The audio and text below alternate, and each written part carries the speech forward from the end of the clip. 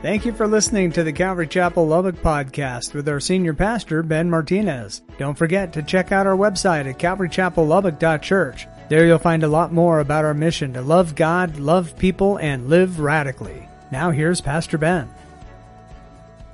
Okay, church, remember what we've talked about, okay? What happens next is the rapture of the church. The Greek word is harpazo, and it's where the Lord snatches us out very quickly out of this world. He's going to come back for his bride. That's the rapture.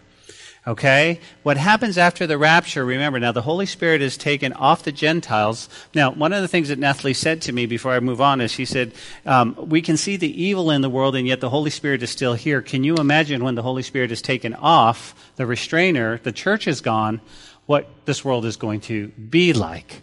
Okay? Well, the 7 years, now jot this down, God is going to deal with Israel. He's going to deal with Israel for the last 7 years. It lines up with Daniel's prophecy of 77s are determined. So we see that this is the 7 years. Now, I want you to think about this, okay? For the first 3.5 years, okay, think about this. The Antichrist is going to come on the scene, but what he's going to try to do is he's going to try to put the world back together. You understand that, okay? You understand this is exactly what he's going to do. The first 3.5 years, hey, let's gather together. Let's get, the humans can just join together. We can rebuild. We can do this, okay? Because it's going to be a major, just millions of Christians gone. Think about all of that, a financial collapse, all of these things. Well, it's going to take him that long just to try to find something that seems somewhat normal. Now, we see that even today, the spirit of Antichrist is in the world. The spirit of Antichrist, because we can see that again, what people are wanting, and we can see it being pushed, is normalcy. Can we go back to normal? Okay? Back in the days, you used to think about stuff like the good old days. The good old days. Well, 2019 were the good old days. We didn't realize what was happening, but that sure was different from 2021. Now, Jack Hibbs, and I'm quoting him, he told us if 2020 was just like about 6 or 7 inches of water flooding the world, he says 2021 is going to be like a tidal wave, and 2022 is going to be even worse. And that's what Jack Hibbs says. And we can kind of say, and I'm thinking, guys, we're kind of pulling out of this. We're seeing somewhat normalcy. We can go to a restaurant now, and then we're slowly coming back. And it's frustrating and it's heartbreaking. But the Antichrist right here, guys, for the first 3.5 years is going to try to put the world back together. We see a glimpse of this. Then the last 3.5 years is when all hell breaks loose. Okay? All hell breaks loose. Why? Because all of a sudden the Antichrist is revealed. God's judgments are poured out on the world. He starts with the 7 seals. And then he moves on to the 7 trumpets. And finally today, he's going to finish up with the 7 bowl judgments. 7, 7, 7. But the reason why is they intensify as we go along. First star is like, hey, gonna get your attention. Now, what God is doing now weather-wise, what God is doing in the world, what he's doing politically, what he's doing all around, he's trying to get our attention. He's trying to wake us up. He's trying to wake the world and say, hey, listen, this is what's going to go down. And in the tribulation, this is what he's going to do. He's going to, okay, here we go. What do you think? Oh, I don't know. And then we see the 7 trumpets, more judgment. And now he's like, that's it. That's it. Okay? And so what we talked about, guys, if you recall last week, let's look at the first 11 verses. We'll just summarize it real quick. But Revelation 16, 1 through 11, John writes, he says, Then I heard a loud voice from the temple saying to the 7 angels, Go and pour out the bowls of wrath of God on the earth. So the first went out and poured his bowl upon the earth, and a foul and loathsome sore came upon men who had the mark of the beast and who worshipped his image. Guys, remember, what happens is that they've taken the mark. They've taken the mark, whatever it is, they've taken it, and he says, at this point, he says, as that bowl is coming out, guys, it's this foul, and it's these boils, these oozing, painful boils all over. Now, one of the things that we talked about is that, it could be a nuclear fallout. But what we really understand is it's something that's going to be inside that's going to come to the outside. What? Is it the mark? Is it something being injected in the right hand or the forehead? I don't know, but I know that this is the judgment right here, guys. He comes and here are these oils, and he says, man, listen. But think about this, guys. Look at it again. He says, this foul and loathsome sore came upon man who had the mark of the beast and those who worshipped his image. Now, after all that's going down, why would anybody worship the image of the beast? Unless it was practical.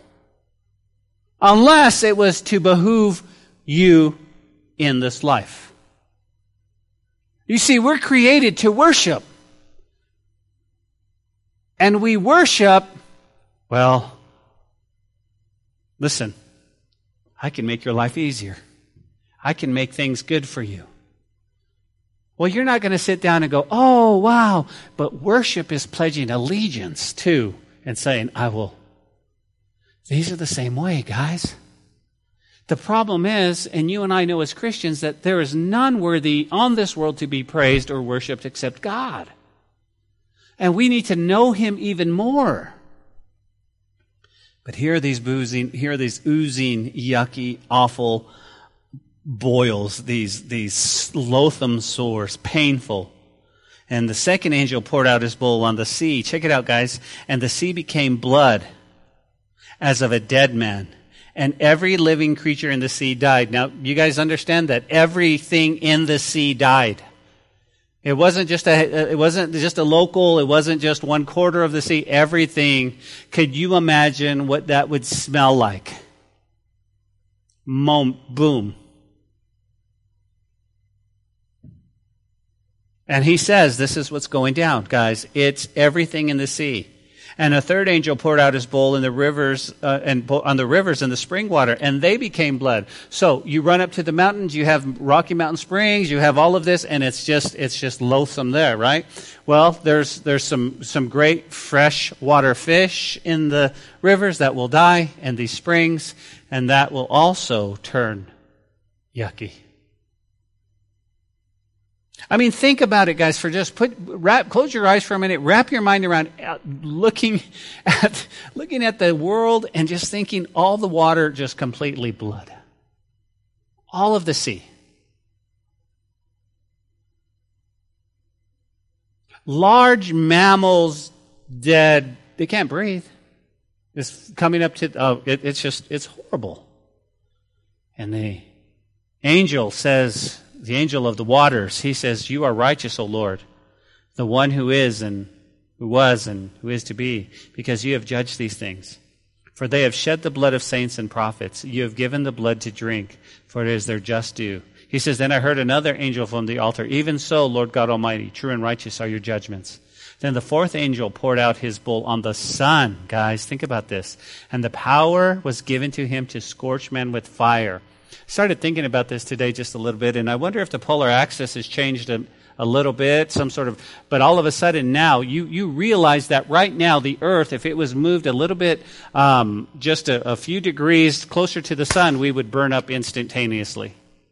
If we were moved a few degrees back, we would freeze. God placed the Earth, boom, it's perfect. But He says, now, this bowl is going to come out. And He says He's going to give the power of the sun, and it's going to scorch men with fire. What resources do people have today that would be able to fight the scorching sun? What resources?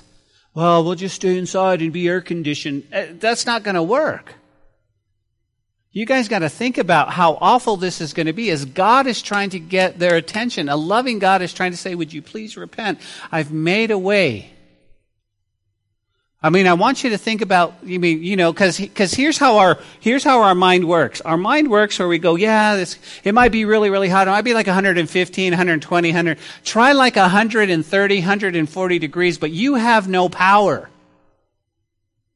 Because there's nothing, there's an EMP, who knows? But you don't have any air conditioning, you don't have any fan. You are sitting there, and in your house is the only thing that's keeping you from walking outside and being scorched. You're scared. Yeah, think about it.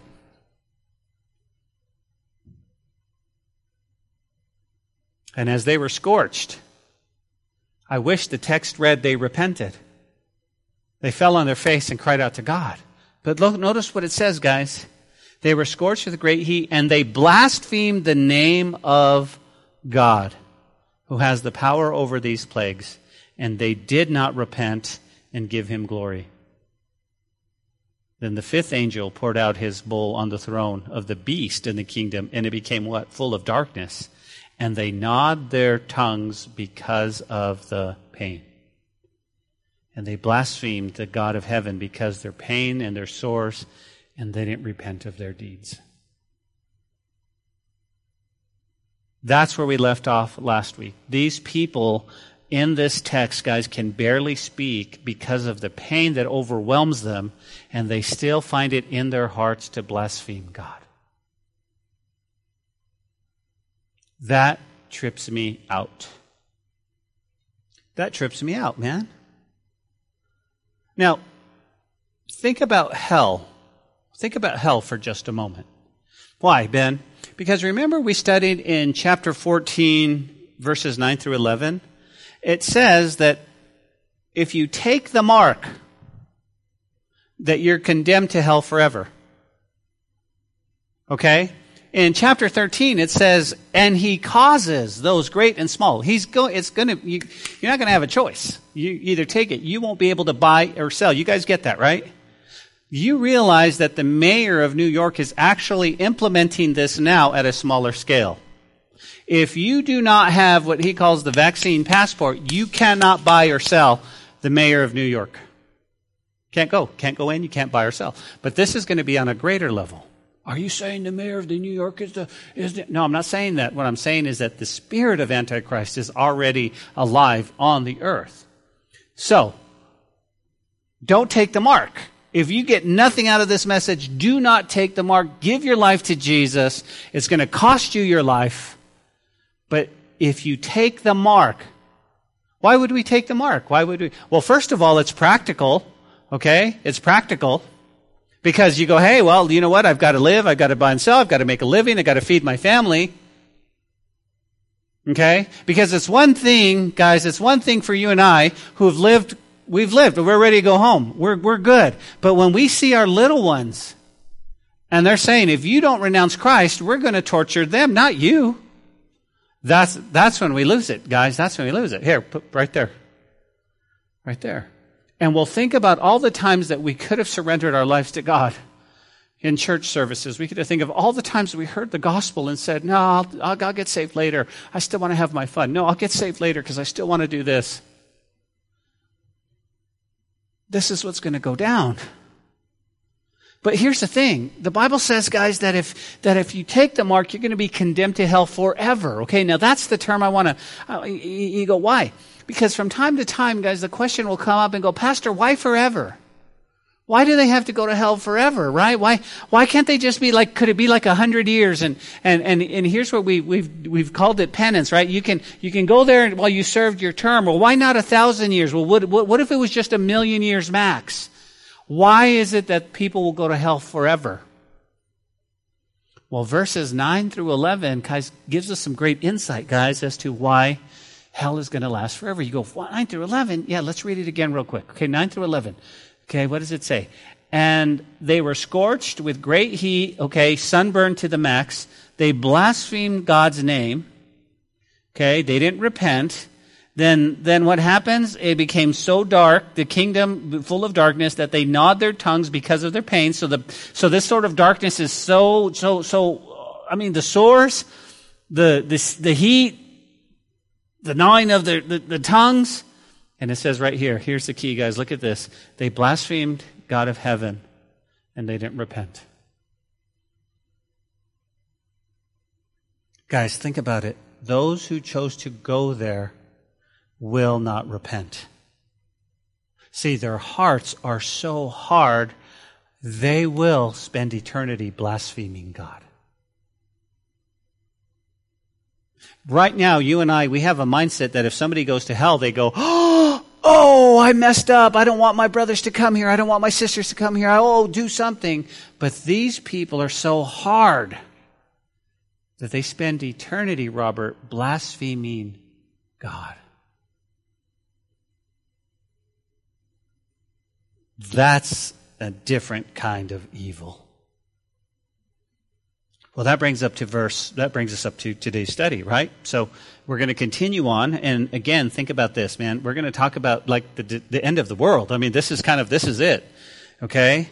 Now, remember, okay? After the 7 years, we have 1,000-year millennial reign, where we'll reign on the earth with the Lord for 1,000 years. He will reign out of Jerusalem.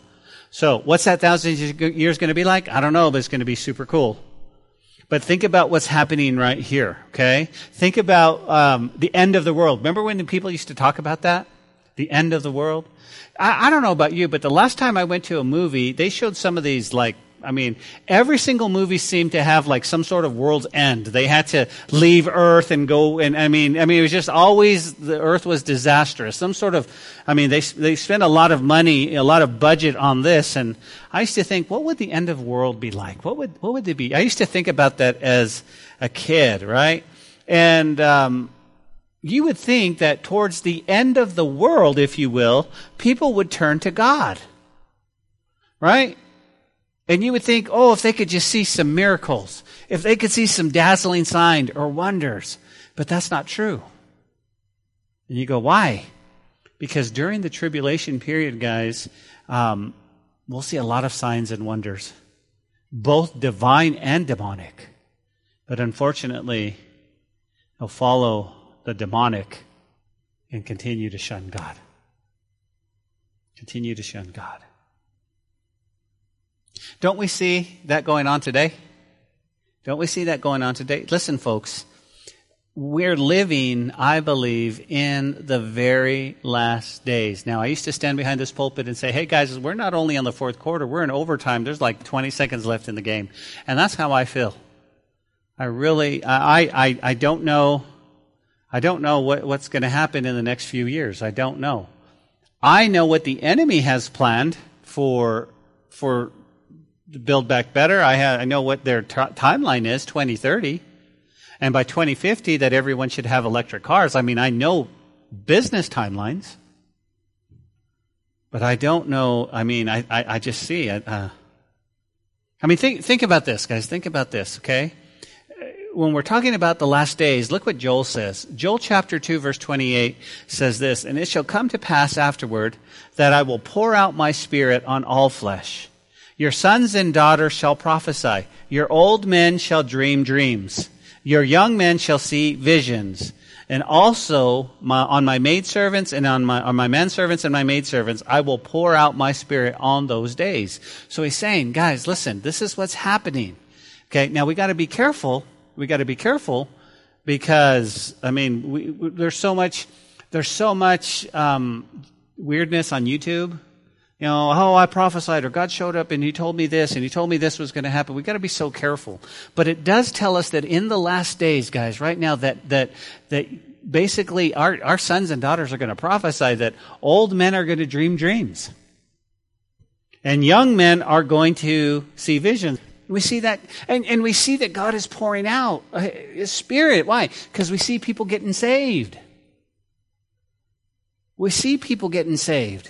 Guys, others rededicating their lives to Him, and the Lord is moving like we've never seen. But in the last days, we're also seeing something very discouraging. Why? Well, the Bible also says in 2 Timothy chapter 3, verse 1, it says, but know this, in the last days, perilous, stressful times will come. Pressure cooker times. Anybody feel like we're in that? I do. This is pressure cooker kind of times. How so? Well, if you just listen to the news for 5 minutes, it's depressing. Well, don't listen to the news. Good idea. Good idea. I was driving somewhere yesterday, about 4:30, and Pastor Bill was on. And he was screaming at me, don't listen to the news. Don't watch the news. I don't know, that was what is. It is true. Because it says what happens. We have some very last days. Why? Because men will be lovers of themselves. Do we not see that? Do we not see that? Men will be lovers of themselves, guys. Everything is about money. Why? Because it says lovers of money. Boasters, proud, blasphemers, disobedient to parents. Do you realize that there are so many kids that are disobedient? You used to be able to tell a kid to do something and they would respect the fact that you were grown up. Nowadays, they question, they fight. Why do I have to do this? And they're disobedient. It says they're unthankful, unholy, unloving, unforgiving, slanderers, without self-control, brooders, despisers of good, traitors, headstrong, haughty, lovers of pleasure rather than lovers of God. Having what, guys? A form of godliness, but denying its power. And from such people turn away. This is what he says in the last days. When we happen to flick the news on, or we happen to see something on our Facebook, and we see it's all about this, we shouldn't be surprised. Because this is what the Lord said. This is what it's going to be. Slanderers, they're going to be unthankful, they're going to be unholy, there's going to be, listen, think about all the channels. I've got to be careful how I say this. Be careful of all the things we pay for that are unholy. And they're targeting kids. And the kids shows are really, really, you have to be careful. I know, because I have a 7-year-old granddaughter. I have to watch what she watches, and I can discern some of the stuff they're trying to pull in. Kids shows about gymnastics that have nothing to do with weird medium and magic stuff. Anyway, unforgiving. All of this stuff, guys, without self-control. Anyways, this is what's going on, right? And so back in our text, Jesus calls this time outlined in Revelation here, guys, the worst time in history. The worst time in history. This is the end of the last 3.5 years of the Great Tribulation. Okay? Now, remember, jot this down. This is key. Remember that in prophecy, God doesn't keep a chronological order. Okay? So you be careful.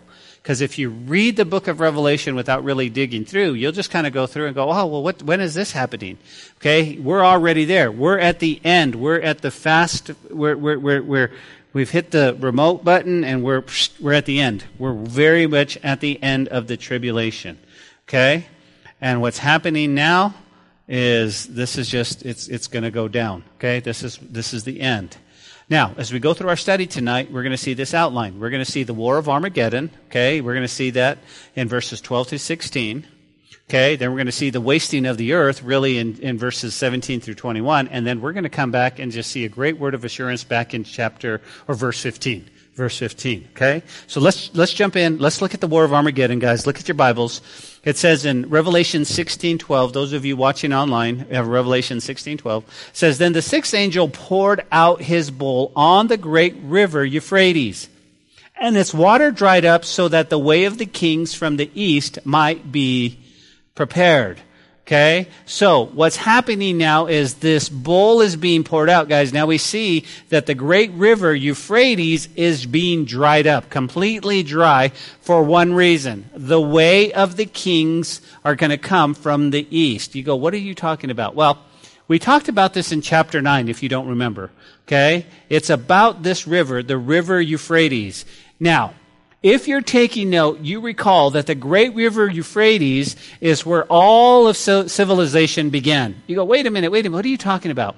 Well, right here at the very beginning, think about it, right here, the first sin, the first lie, the first murder, and eventually the first grave all started right here.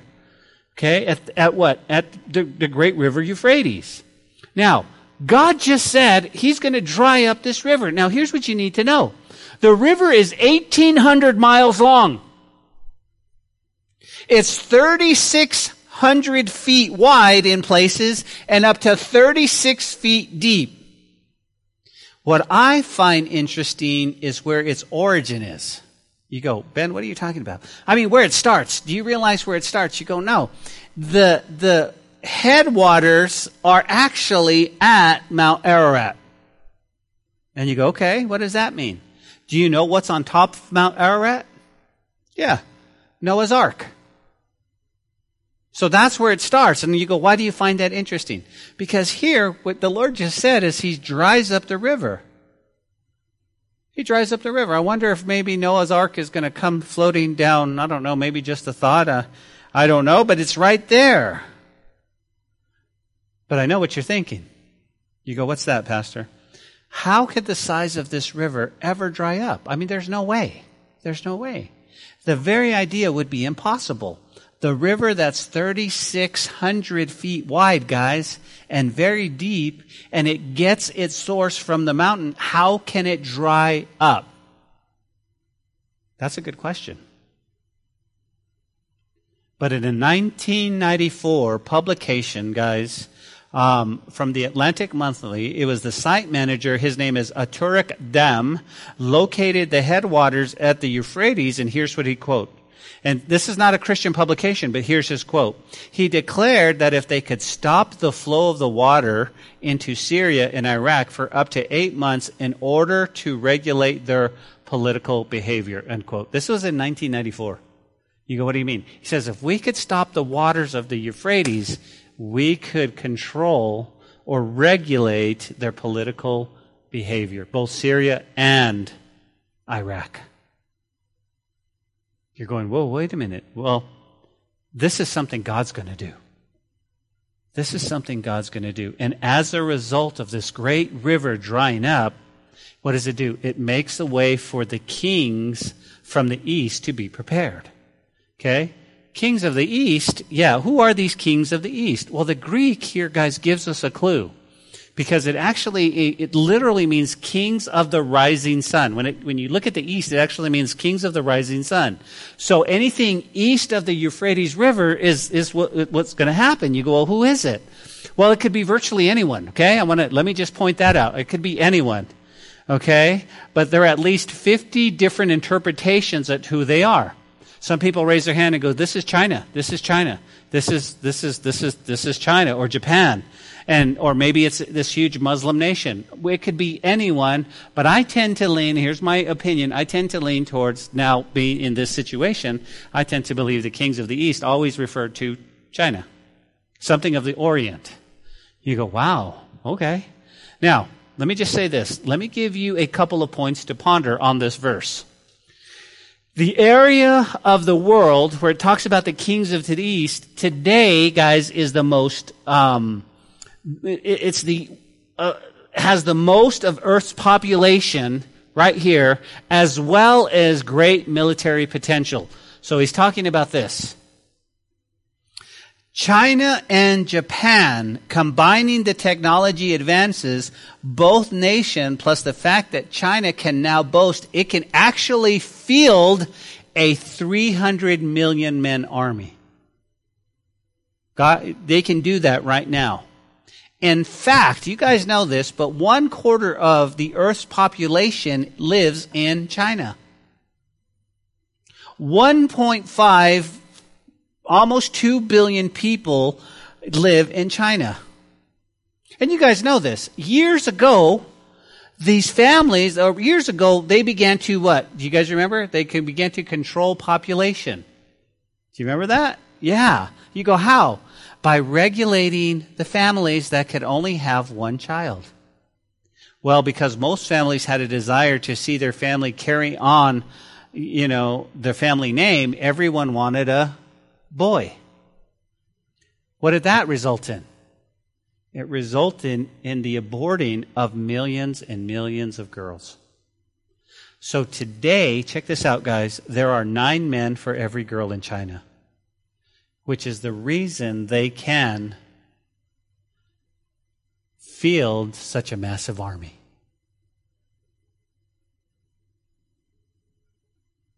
But on a side note, there are 2 of the most powerful men in the world. And that is Vladimir Putin of Russia and Xi, the president, I don't know how to say his last name, but the president of China. Those are the two most powerful men in the world right now. Well, it seems as though God is doing the kings a favor by drying up the river, right? Because they can attack. But what he's doing, he's actually entering a trap. And here we see the Lord orchestrating to bring the nations together for a final battle. What's the battle called? The Battle of Armageddon, right? This is where it is, right here, the Battle of Armageddon. Well, the plot thickens. Look at verse 13. He says, at that time I saw 3 unclean spirits. Now, I want you to underline this, like frogs. Okay? It's important you get that. He says, like frogs. He says, I didn't see 3 frogs coming out of his mouth. Okay? He says, like frogs coming out of the mouth of the dragon, out of the mouth of the beast, and out of the mouth of the false prophet. For they are spirits of demons performing what, guys? Signs which will go out to the kings of the earth, the whole world, to gather them to battle in that great day of God Almighty. Right? So, I mean, these are... Wow. Well, let's jump to verse 16 real quick. And it says, and they gathered them together in the place called Hebrew, which is Armageddon. So, wow, this is trippy. Okay? So, we need to go back and dissect this. No pun intended, right? Dissecting a frog. Okay, just making sure you're awake. These are like frogs.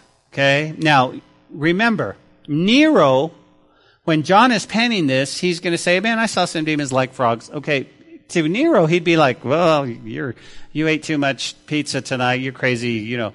But to those who knew the Old Testament, they would automatically remember, right, being there in Egypt with the frogs. And he's like, oh, okay. But see, understand that cultures, guys, the cultures, frogs and cultures were seen as unclean. So when he mentions these like frog things, it's like, oh no. And we see that this was one of the same plagues that God poured out on Egypt back in Exodus chapter 8. Do you remember? Frogs everywhere. Everywhere. And these are unclean. But to Pharaoh, do you remember what he said?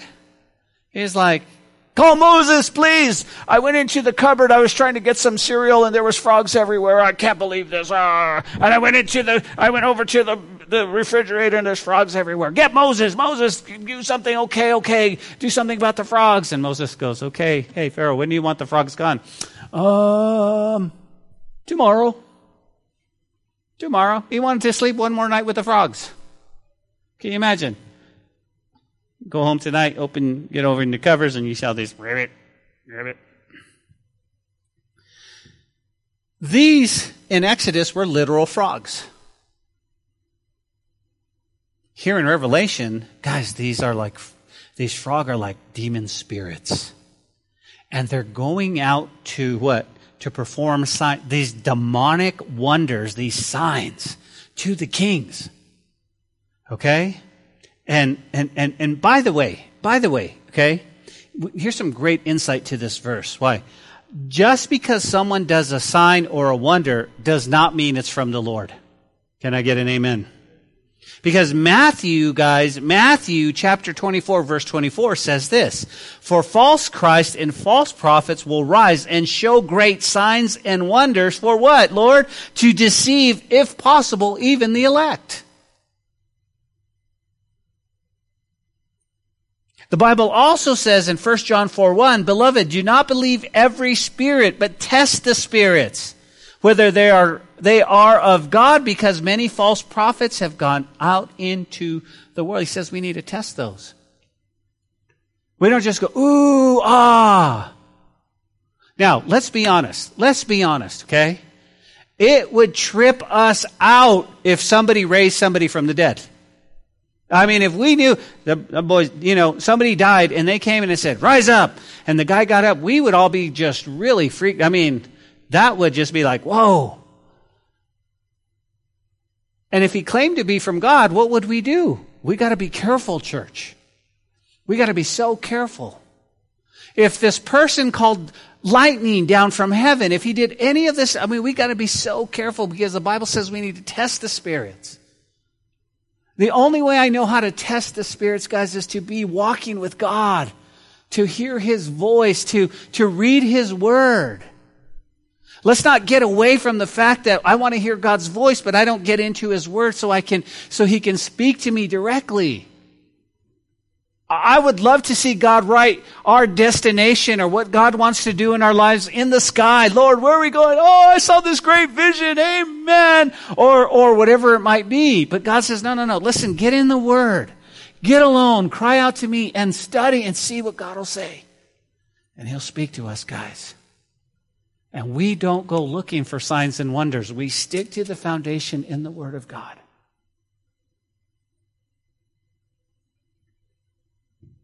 But these frogs, these demonics are going to go out, man. They're going to go out and they're going to do something. I don't know how they're going to do. I don't know how. But they're going to convince kings, presidents, to go to war against God. Now, okay, it's one thing if you were going to go fight somebody and it's a fair fight. I'm going to go to war, we're going to fight, we're pretty much evenly matched.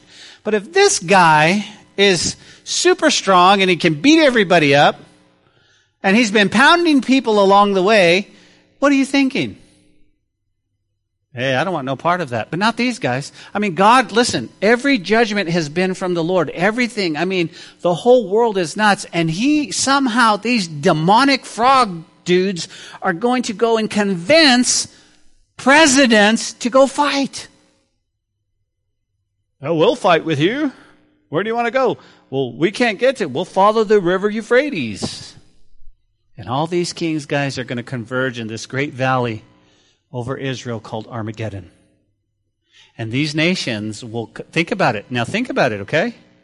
These nations will come in darkness, with boils, being scorched by the sun, and yet they'll still come. Wow. Hey, you want to give your life to the Lord? He's so good right now. No. But these people are going to come. Just a thought here to share, guys.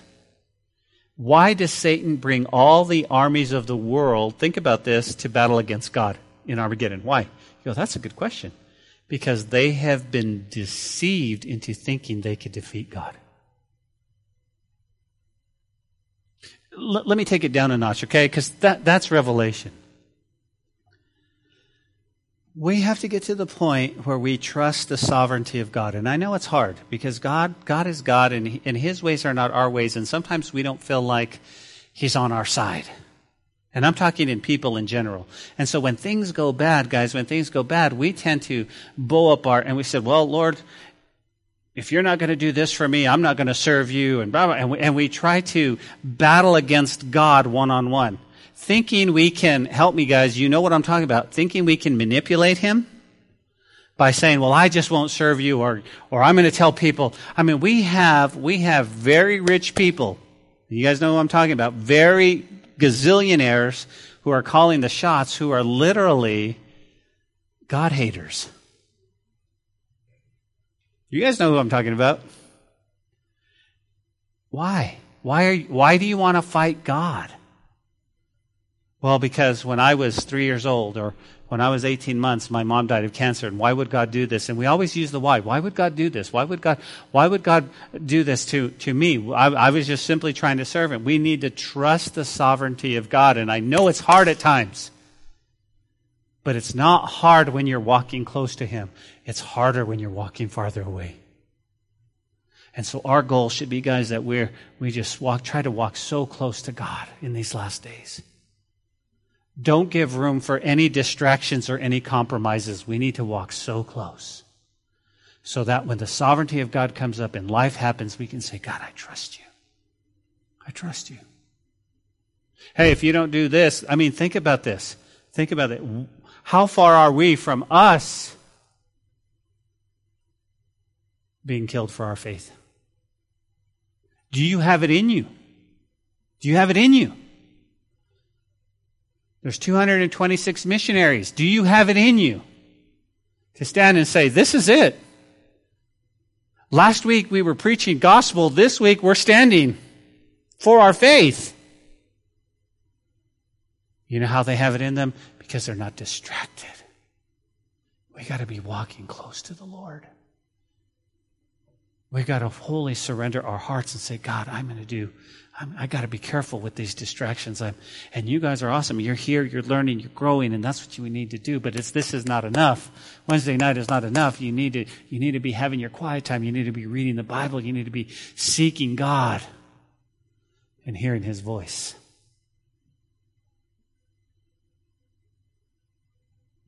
Another reason that He's going to bring all of these armies, guys, is that He knows that the second coming is right there. He knows. Okay? And so He brings the military might of the world to Israel, knowing the end of the book. You don't realize Satan knows this book. He knows this book. He knows it better than we do. He knows what the end is going to be. Okay? Think about it. He knows his fate. But his purpose, guys, is to take as many people to hell as he can. That's his purpose. He doesn't care about anyone. He doesn't care about anyone. His whole plan is to watch or a death blow to those who think he's their friend. And it's not much different today, guys. Because Satan pretends to care about you, only to watch you die.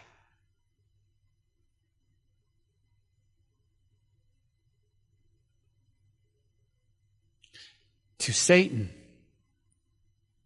you were, and some of you are, just a pawn in the game against God. But to God, you're not a pawn. You're His beloved friend. Think about this. The Lord thinks about you more than the sand of the sea.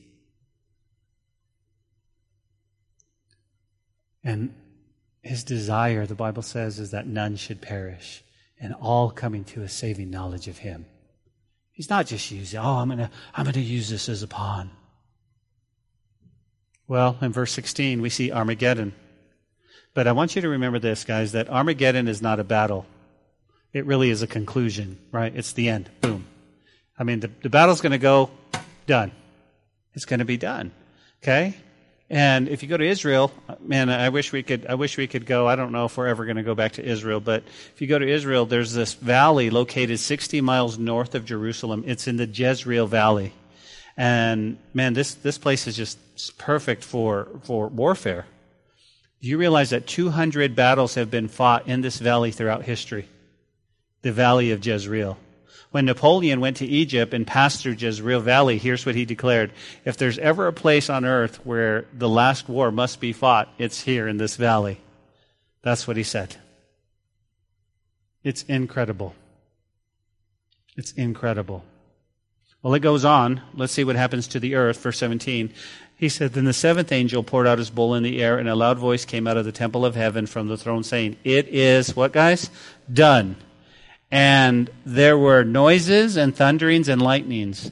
And there was a great earthquake, such a mighty and great earthquake as had not occurred since men were on the earth. Now the great city was divided into three parts, and the city of the nations fell. And great Babylon was remembered before God to give her cup of wine of the fierceness of His wrath. And every island fled away. Sorry, Vaughn. Every island's gone. You won't be here, I know, but I thought of you because, boom. But, think of me because all the mountains were not found. Okay? And this is heavy, guys. And he says, And great hail from heaven fell upon men. Each hailstone weighed about a talent. Men blasphemed God because the plague of the hail, since the plague was exceedingly great. This is the seventh bowl. This is it. This is the final. God says, it's done. It's done. This is it. Think about it. God says it's done. Jesus' words on the cross when the final act of redemption was finished, what did He say? Or we're done. He said, it's finished. As the bowl is being poured out, we can see some great environmental changes will occur. You go, well, like what? Well, in verse 18 again, it says the noises and the thunder and lightning and a great earthquake. He's talking about an earthquake that the whole world feels. Right? You go, hey, there was an earthquake in California. Oh, hey, did you feel that? No. This is the whole world. The whole world is going to shake. And he says, everything is going to what? Is going to just go away. The islands, mountains, wow. I don't know, guys, if we're going to have a bird's eye view of that. I don't know if we're going to see this and go, Lord, wow. I don't know. I don't think so. I don't think 7 years is enough to just, we're in heaven. This is amazing. Let's worship. But then it tells us in verse 19, guys, that the great city was divided into 3 parts. The great city, guys, if you remember, in chapter 11, verse 8, the 2 witnesses were killed in the great city. So he's talking about Jerusalem. So Jerusalem, okay, the Bible says Jesus was crucified in Jerusalem. Zechariah said, in that day the Mount of Olives will split in 2. And the Mount of Olives is located where? In Jerusalem. Okay? And he says, then every island fled away and mountains were not found. But here's where it gets even worse. Why? It says, guys, these great hail fell from heaven upon men. Each hailstone, weighed about a talent. And men blasphemed God because of the great plague of hail, since the plague was exceedingly great. Guys, this last element of the wrath of God are huge hailstones. You go, well, how much does a talent weigh? About 100 pounds. Can you imagine 100-pound hail coming down? Wow. 100-pound ice cubes raining from the sky. That's incredible. But guess what? Men blaspheme God because of this. I don't know how. I mean, think about it. House is destroyed. I mean, if you had a house, it's destroyed. 100-pound hails.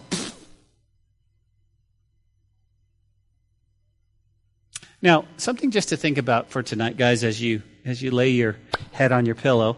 Do you guys remember in the Old Testament, what was the penalty for blasphemy? Do you guys remember? If you blasphemed, what had happened? You were taken out and you were stoned to death. God is stoning the world for what? Because it's mentioned 3 times. And they blasphemed his name. And they blasphemed his name.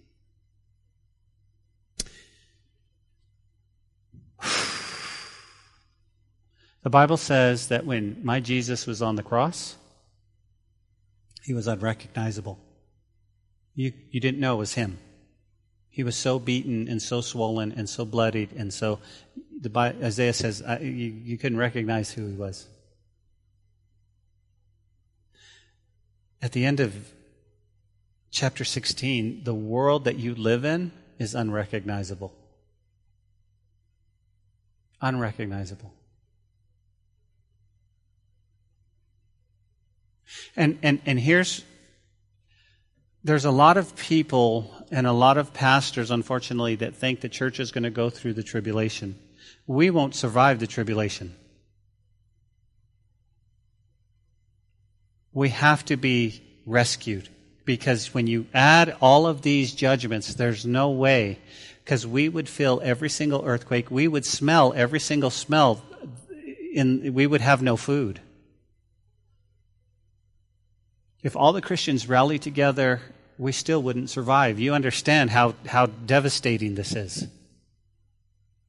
These are people who have turned their backs on God, and their hearts are so hard that they're never coming to him. But as we close, let's jump back to verse 15, okay? Because I want to give you a word of assurance. Look what it says. He says, "Behold, I am coming as a thief. Blessed is he who watches and keeps his garments, lest he walk naked and they see his shame." Guys, think about what he's saying. Number one, Jesus is coming. And when he says, it speaks of suddenness and unpreparedness and danger. Jesus is coming. He's coming as a thief for unbelievers. Why? Because as believers, you're watching for him, aren't you? You're looking. You know in your heart, he's coming. Unbelievers, they don't know. And let me just say this, okay? My opinion only. I'm going to step to the side of the pulpit. My opinion. I believe there are a lot of quote-unquote Christians who don't know he's coming.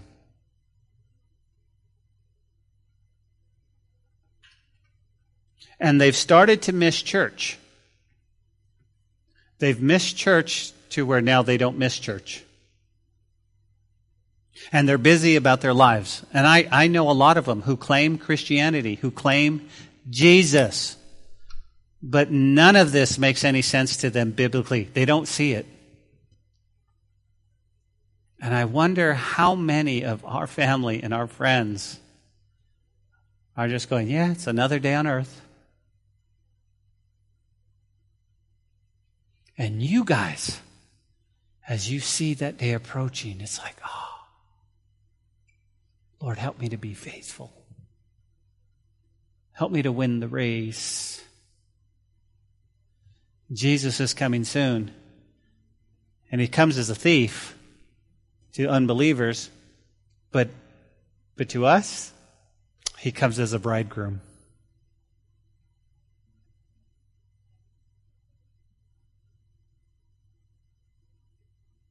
So what do we do? Number two, we should watch. We should watch. What do you mean? Guys, he says, blessed is he who watches and keeps his garments. Guys, we need to keep our garments.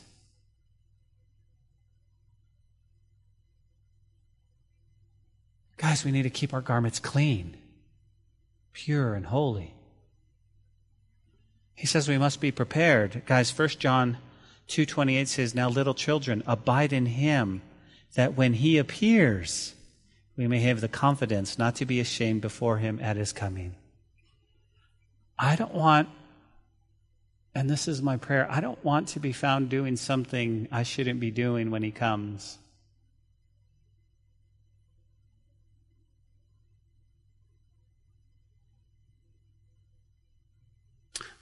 Listen. In many ways, the Bible is the story of two mountains, is it not?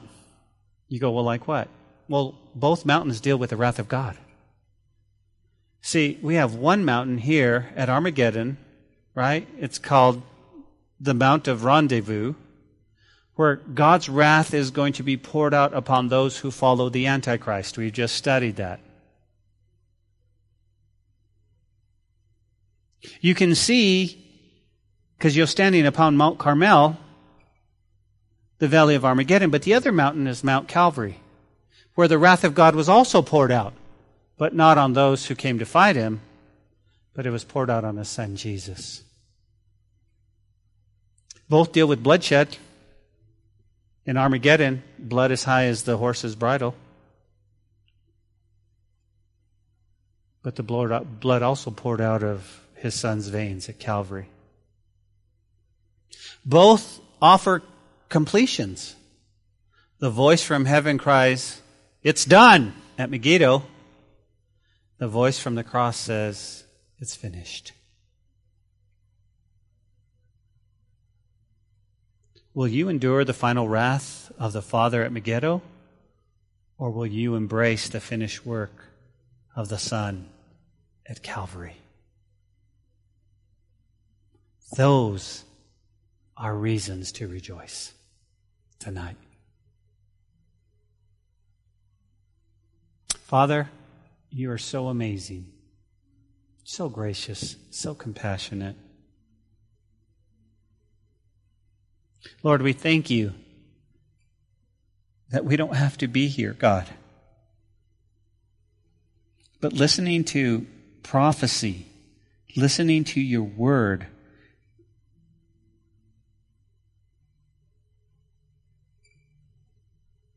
people aren't going to be here, God. And they don't need to be. And I don't know what we can do, but God, I know we can pray. We can pray and we can lovingly reach out.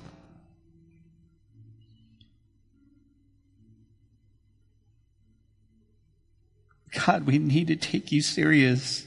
We need to stop playing church. We need to stop fooling around and get serious with you, God. We need to quit compromising in our walks.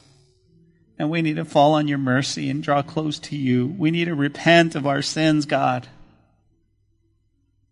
We need to cry out to you for mercy. Lord, use us in our families, God. Use us, Lord, in our friends and at our workplaces. Use us, God. Help us, Lord, please. God, when was the last time we led anybody to you? We're sorry. We've missed it, God. We've missed it. God, please do a work in our hearts right now. God, as we just cry out to you in our hearts, God, forgive us of our sin, Lord Jesus. We seek to make things right tonight. No more walking the fence. No more hoping. You've called us to wash our clothes and to live in purity. And that's what we want to do. And if you're here tonight, or you're watching online, or you're listening by podcast, listen to me. Now is the time to repent. Give your life to Jesus. Don't wait any longer. Say, today is the day I surrender to you. Forgive me, God. I'm so unclean. Thank you for dying on the cross, Lord Jesus. Thank you for your resurrection. Thank you that you're coming back for me. I don't deserve it, but by your grace, I'll be with you in heaven.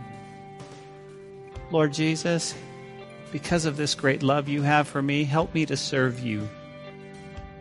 Help me to honor you all the days of my life. In Jesus' name, amen. We hope you enjoyed today's message. We'd love to hear from you and see you in person at the church. You can find our contact information, location, and even give a donation at calvarychapellubbock.church. We'll see you next time on the podcast. Until then, may God bless you and your family.